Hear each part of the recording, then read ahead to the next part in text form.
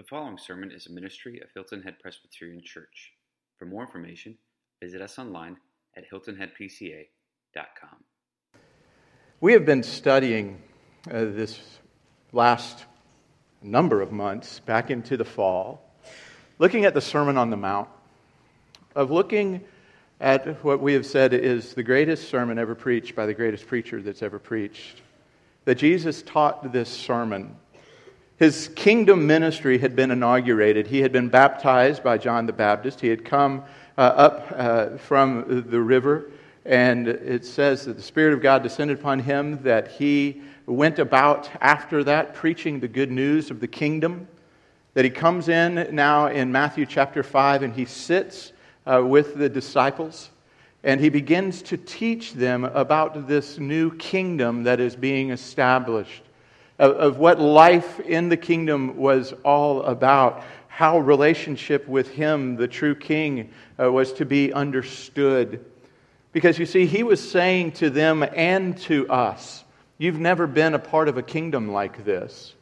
This is an upside-down kingdom. This is a kingdom that is absolutely different from the kingdoms of this world. The kingdoms of this world are built upon your abilities. The kingdom of this world are under sovereigns and kings and queens who use their kingdom for their own benefit and mercilessly use the citizens of the kingdom for their own benefit. Going to, again, the Gambia this week, the former president is now being accused of stealing upwards of $1 billion from the people of Gambia and living in exile. And it's no wonder that humanity has great question marks about coming and being a part of a kingdom, to being a part of something where somebody has rule over them. And Jesus is speaking to us and saying, listen, you've already been ruled. You are being ruled by someone. If you're here today and you're not a follower of Jesus Christ, if you don't claim Him as your King, I will say to you, you are still being ruled. You have a sovereign. That you've given your allegiance to whatever it is of this world, a worldview or a philosophy or a religion or a political cause. It's ruling over you. And Jesus is saying to you, and He's saying to all of us, I want to tell you what life in my kingdom is like. Because it's different. You're viewed differently. You are the person most to be envied, because blessed are the poor in spirit. Blessed are those who hunger and thirst. Blessed are those who are persecuted. Blessed. You're blessed because of these traits. In every other kingdom, you're not blessed. In every other kingdom, the strong are at the top, but in this kingdom, the weak are at the top. In every other kingdom, only the perfect to get put on the front covers, and only the perfect are remembered throughout the ages. But in this kingdom, the imperfect are the ones who are honored most. In this kingdom, we relate differently with one another. We relate differently to marriage. We relate differently to our wealth. We relate differently to sex and sexuality. We relate differently to politics. We relate differently to everything because it's a different kingdom, and you don't understand. And He said, and I want you to understand especially how to relate to your Heavenly Father. Because He knew that intrinsically we have difficulty relating with fathers. Some of us had incredible, wonderful fathers, but they were still human and they had their stuff. We realize even as fathers, and we make that vow early on, I'm not going to do to my kids what my dad did to me. I'm going to break that. I'm going to be totally different. And we realize our kids still need counseling. We realize that we've damaged them because we're fallen and we're weak. And if you have been abused at all by an earthly father, then you have no idea how to come to a heavenly Father. And Jesus is saying, I want you to understand how to approach your heavenly Father and talk to Him. First, you're going to talk to Him as a Father, but a different kind of Father. He's a Father who's in heaven.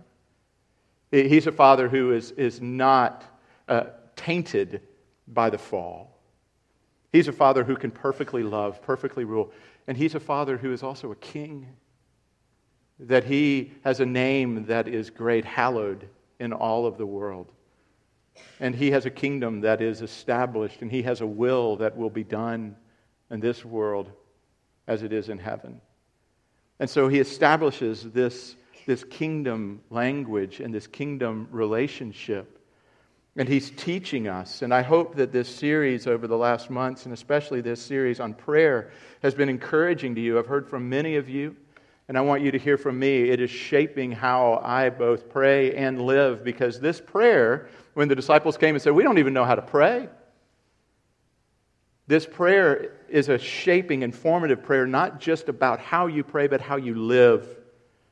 That hopefully over these last weeks together, that each day as you wake up and you begin to engage the day, you say, I'm engaging the day as a beloved child of my Heavenly Father. Is that how you started today? I hope that was near the first thought that you had. I hope it was near the first thought that when you looked in the mirror, isn't that what you thought? I'm a beloved child of the King in all my grandeur and glory. Isn't that how you view yourself in the mirror? But it should shape how we understand ourselves. That we start each day, I'm beloved. I am cared for. I am provided for. And I want to go out into this world and I want to bring glory and honor through my life, not just my prayer life, but through my life. I want to bring glory and honor to His name, to show the world that His name is the name that is above every name, and that it has gravitas, it has weight, it has significance, and I bear that name in how I drive, in how I live, in how I eat, in how I study, in how I do business, in how I face cancer, in how I face relationships, in everything that I do. I want His name to be hallowed. That I recognize that His kingdom is being established, and I want to help to establish that kingdom in the world. That I trust that His will be done. And I can trust Him because He's a good Father. And that's how I begin the day. And then I say, and Lord, would You give us this day our daily bread? Would You provide for my daily need? Knowing that You will. For what kind of father wouldn't give to his child what he needs or she needs each and every day? And one of the things that I most desperately need is to be forgiven. Would You forgive me my debts as I forgive those who are indebted towards me? Father, would You do a work in me and let me see my need? And would the gospel come more alive? Would the cross expand so greatly in my life that I am being transformed regularly and constantly and daily and moment by moment? And in that I recognize that I am able to forgive those who have wronged me. That I recognize that my Heavenly Father has basically said to me, Bill, I'm giving you $25 million. It's in the bank. That righteousness given to me. It's perfect. It's all yours. And then someone comes to me and they say, hey, I'm sorry, I haven't been able to pay you back that $20. What would any reasonable person who just got given $25 million do? Don't worry about it.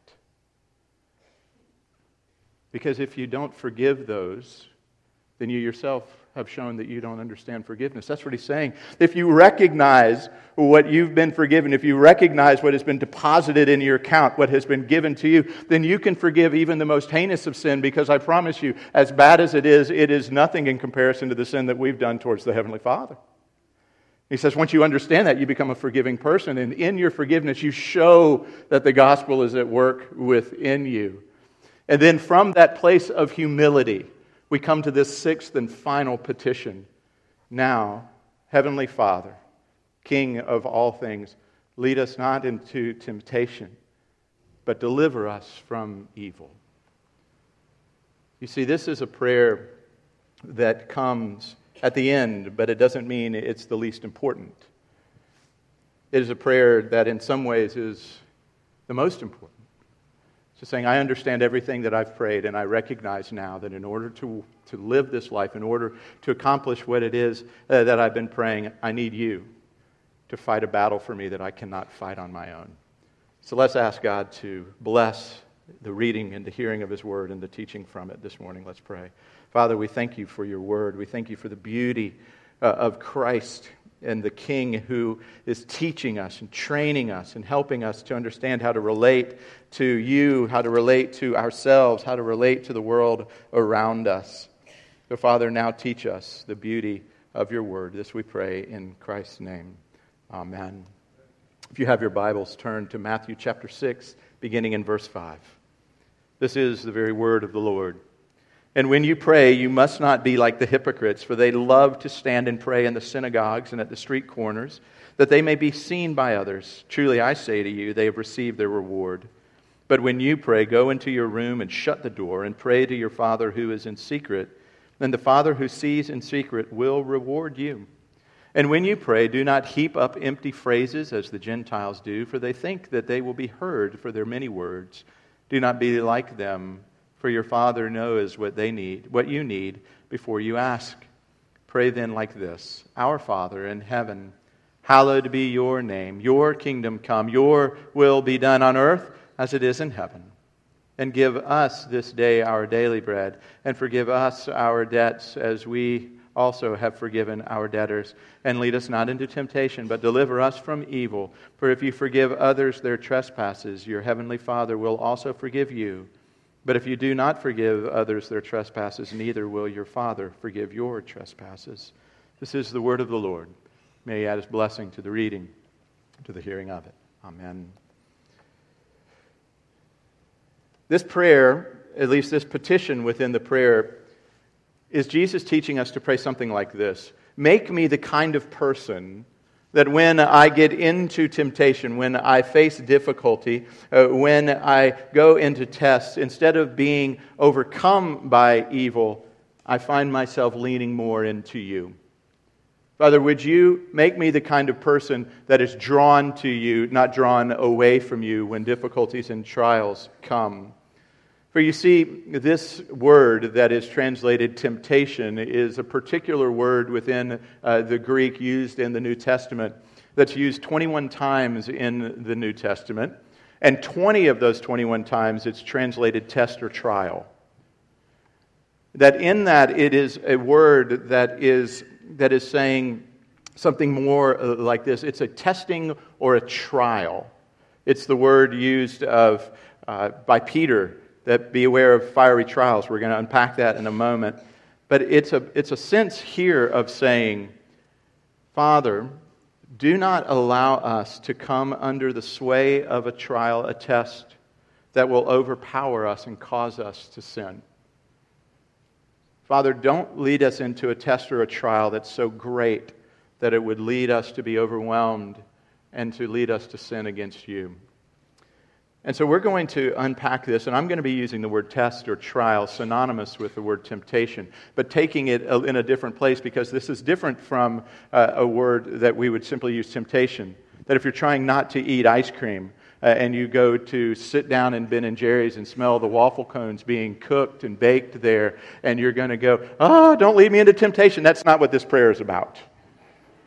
This prayer is so much more profound than that. This petition is so much more than that. And for so many of us, we've glossed it and left it there. This is a prayer that is saying, Father, at a deep level, when the trials and tests come, would you keep them from overwhelming me and keep me faithful to you and leaning and being drawn to you, not away from you?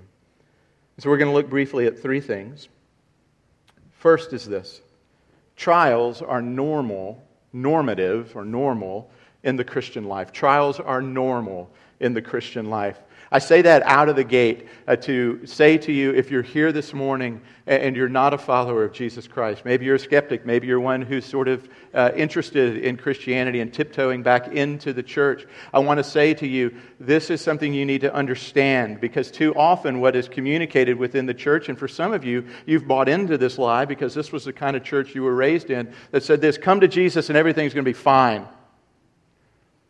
Got a bad marriage? Come to Jesus. Give us about 6 weeks, your marriage will sing. You got financial problems? That takes a little while longer, but come to Jesus and give us 10 weeks. We should be able to have you right.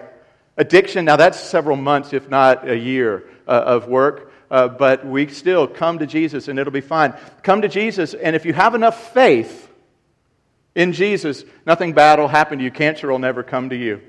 Divorce will never enter into your home. One of your children won't be decimated by sin. If something bad won't happen in your life, and you've bought into that lie. So when difficulties do come, you're shipwrecked. Jesus is teaching first and foremost, temptation, trial, it was normative in my life, so guess what? If you're following me, it's going to be normative in yours.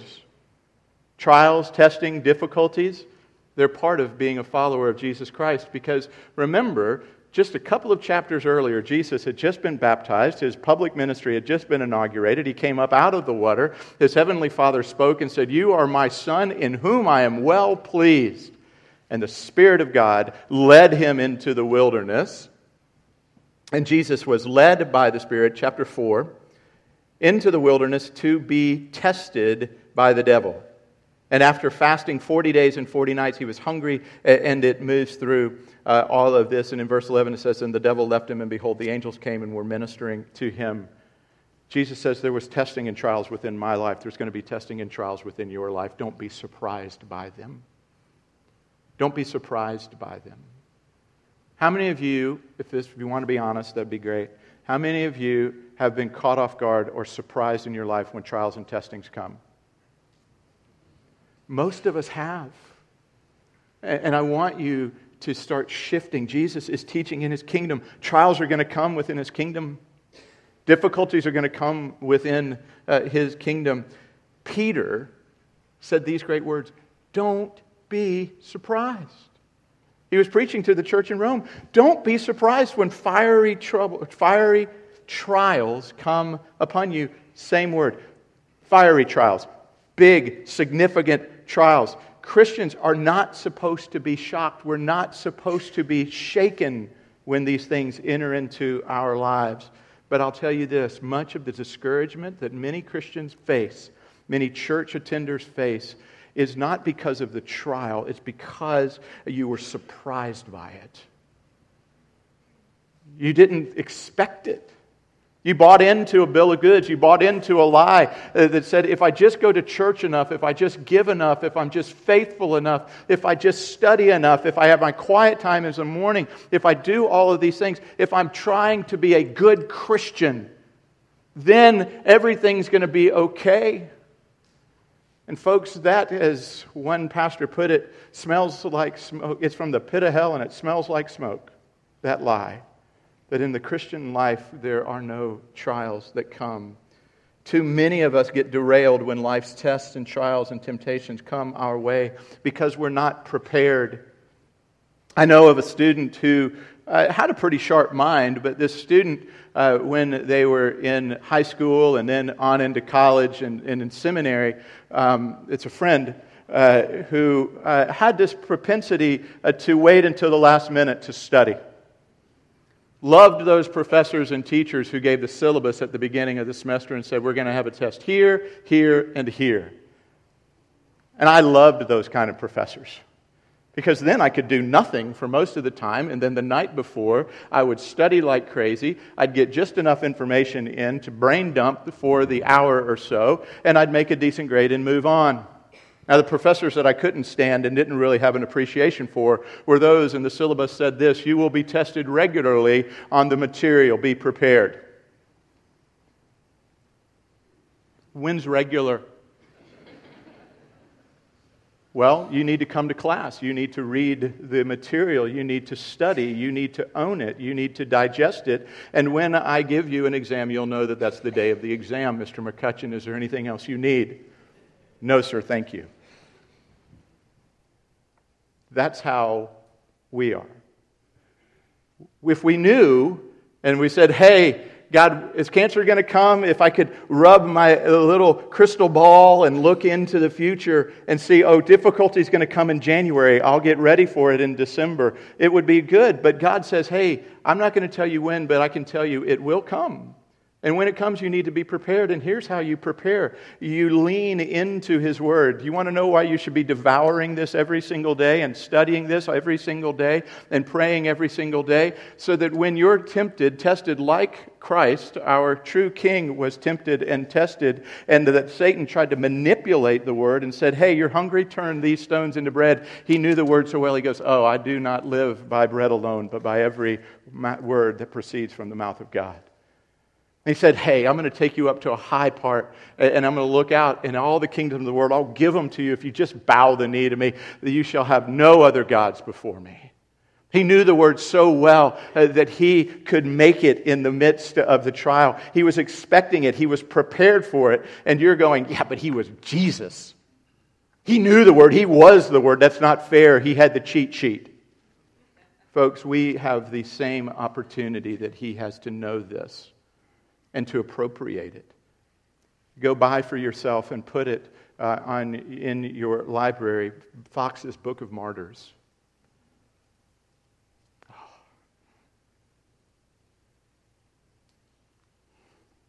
You won't make it through with a dry eye to see these incredible saints, just like me and you, standing, suffering, being burned at the stake, being torn apart for their faith, and doing it with such grace and dignity, and all the time of coming back to God's Word and saying, you can take my life, but you can't take my hope. Simple people like us who were prepared when difficulties came. We need to know the material and remove the surprise and to be prepared, because trials come in life, in the Christian life especially. That's the first thing. We've got to move a little more quickly on the next couple. The next thing that we need to learn, and that we do learn from this, is that we need to approach these trials with humility. We need to approach these trials with humility. This is a prayer of a person who recognizes the dangers of life and its trials. She knows that there are temptations that have the power to overwhelm her soul and to lead her away from her Savior. And so this incredibly humble person who just finished praying, Father, forgive me my sins, forgive me my debts, recognizes I'm someone who breaks His beautiful and holy law constantly and need forgiveness. And I am also the kind of person who would be so tempted, who would be so tried that I would walk away from the beauty of my Savior. And so with great humility, I plead to my Heavenly Father, Father, don't let this happen to me. Give me enough faith to make it through in the midst of it. There is no bring it on mentality. There is no Lieutenant Dan hanging out at the top of a mast saying, God, give me your best. Oh, what a non-Christian position. The Christian is the penitent one on their hands and knees going, Father, give me the strength to make it through what I'm about to face. I've got chemo. I've got divorce. I've got this coming up. Life is good right now and it seems to be flying high. But would you prepare me now for when the trial does come? Because I know it's going to come at some time. But Father, I need your strength in the midst of it. Because you see, Peter, who was sitting right around here, he didn't get it, did he? Because Peter, at the last meal, when Jesus said, all of you, you're going to fall away. What did Peter say? The other 11, I've sized them up. Yep. Especially Judas. The other guys, them too. James, John, full of vibrato. No guts. But me, Jesus, I'll never fall away. Simon, Simon, behold, Satan demanded to have you, that he might sift you like wheat. But I've prayed for you, that your faith may not fail. And when you have turned again, strengthen your brothers. But Peter said to him, Lord, I'm ready to go to both prison and to death. Jesus said, I tell you, Peter, the rooster will not crow this day until you deny 3 times that you know me. And what was the trial? What was the fiery furnace that he was facing? A little girl around a fire pit. You're one of the Galileans, aren't you? You've got that southern accent like a southern Galilean, the same that Jesus has. You must be one of him. I am not. I am not. And he called down curses from heaven. He said, I'm not. And the rooster crowed and he saw Jesus look at him. And this same Peter teaches us in the midst of that moment in his beautiful letter to the churches in Rome when he says this, be sober-minded, be watchful. Your adversary, the devil, prowls around like a roaring lion seeking someone to devour. And friends, he devoured me. He circled around me looking for weakness, and he found the weakness in my pride. And it was in that moment of pride that he attacked, and I denied the beauty of my Lord and my Savior. It can be true lions and it can be true fire, or it can simply be a friend at school saying, "You stand for Jesus?" Or as a single adult saying, "What, you're going to hold to some moral code that's outdated and not have sex before marriage?" Or as a business person, an associate going, "Hey, why don't we just do a little side deal under the table here? No one will have to know." Trials and temptations take all forms in the middle of this. But we need to recognize our weakness and our vulnerability, and we need to recognize the strength of our adversary. What Peter had come to understand was the incredible strength of the adversary. He says, who prowls around like a lion looking for a weak point, looking to come and to attack. That the Lord said to Cain, "Cain, be very careful, for evil, it brings itself in. It crouches at your door, and its desire is to have you." It's hiding itself. It's making itself look small and insignificant. But when it pounces with all of its energy and all of its might, this adversary, the evil one, he has a mission statement, and it is to steal, to kill, and to destroy you. You need to recognize that there is an adversary. How many of you have read C.S. Lewis, The Screwtape Letters?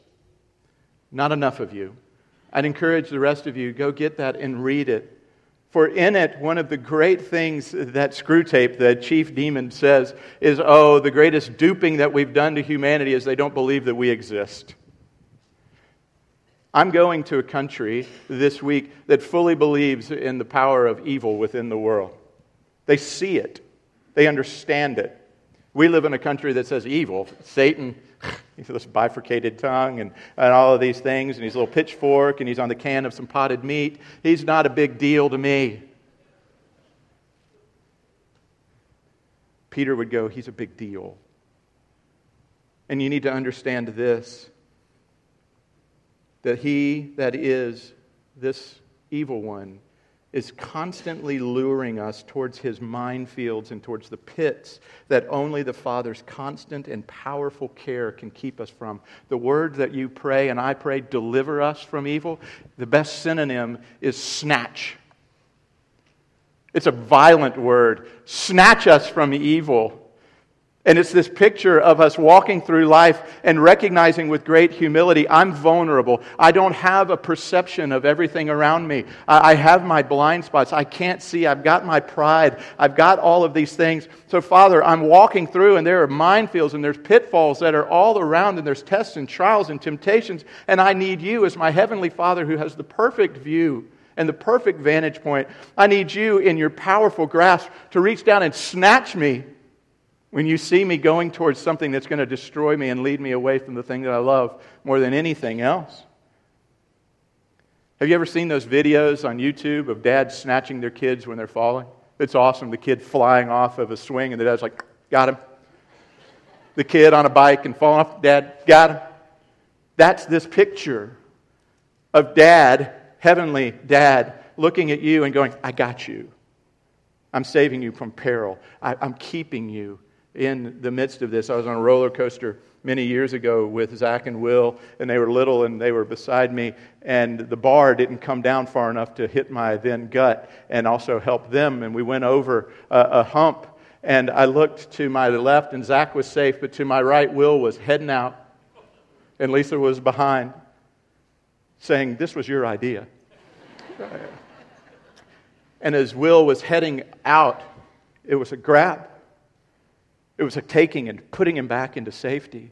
That's this picture, friend. It recognizes that deliverance from the evil one is not within humanity's grasp. This power, for this, the power and grace of God are needed. Only a humble person will pray that I need thee every hour. O gracious Savior, Lord, I come to thee.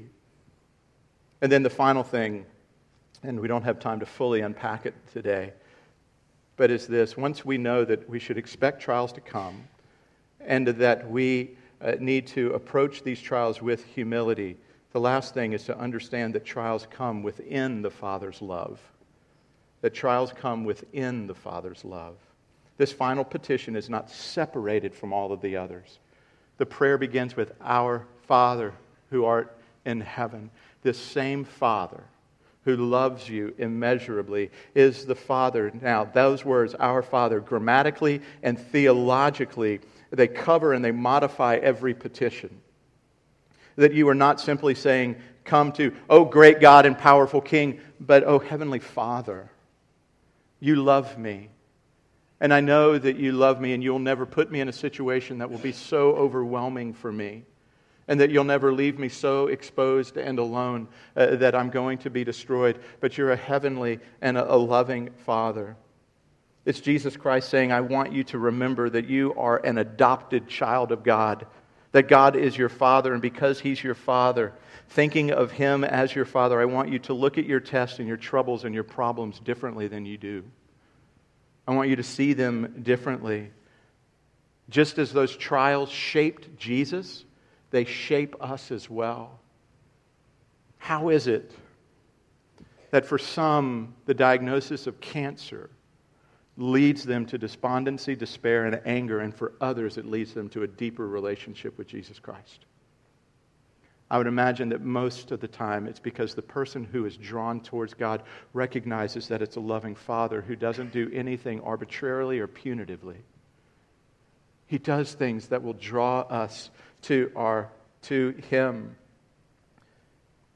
That we can relate to James and say, count it all joy, my brothers, when you meet trials, same word, of various kinds, for you know that the testing of your faith produces steadfastness, and let steadfastness have its full effect, that you may be perfect and complete, lacking in nothing. God is using these things to shape us into the image of His Son.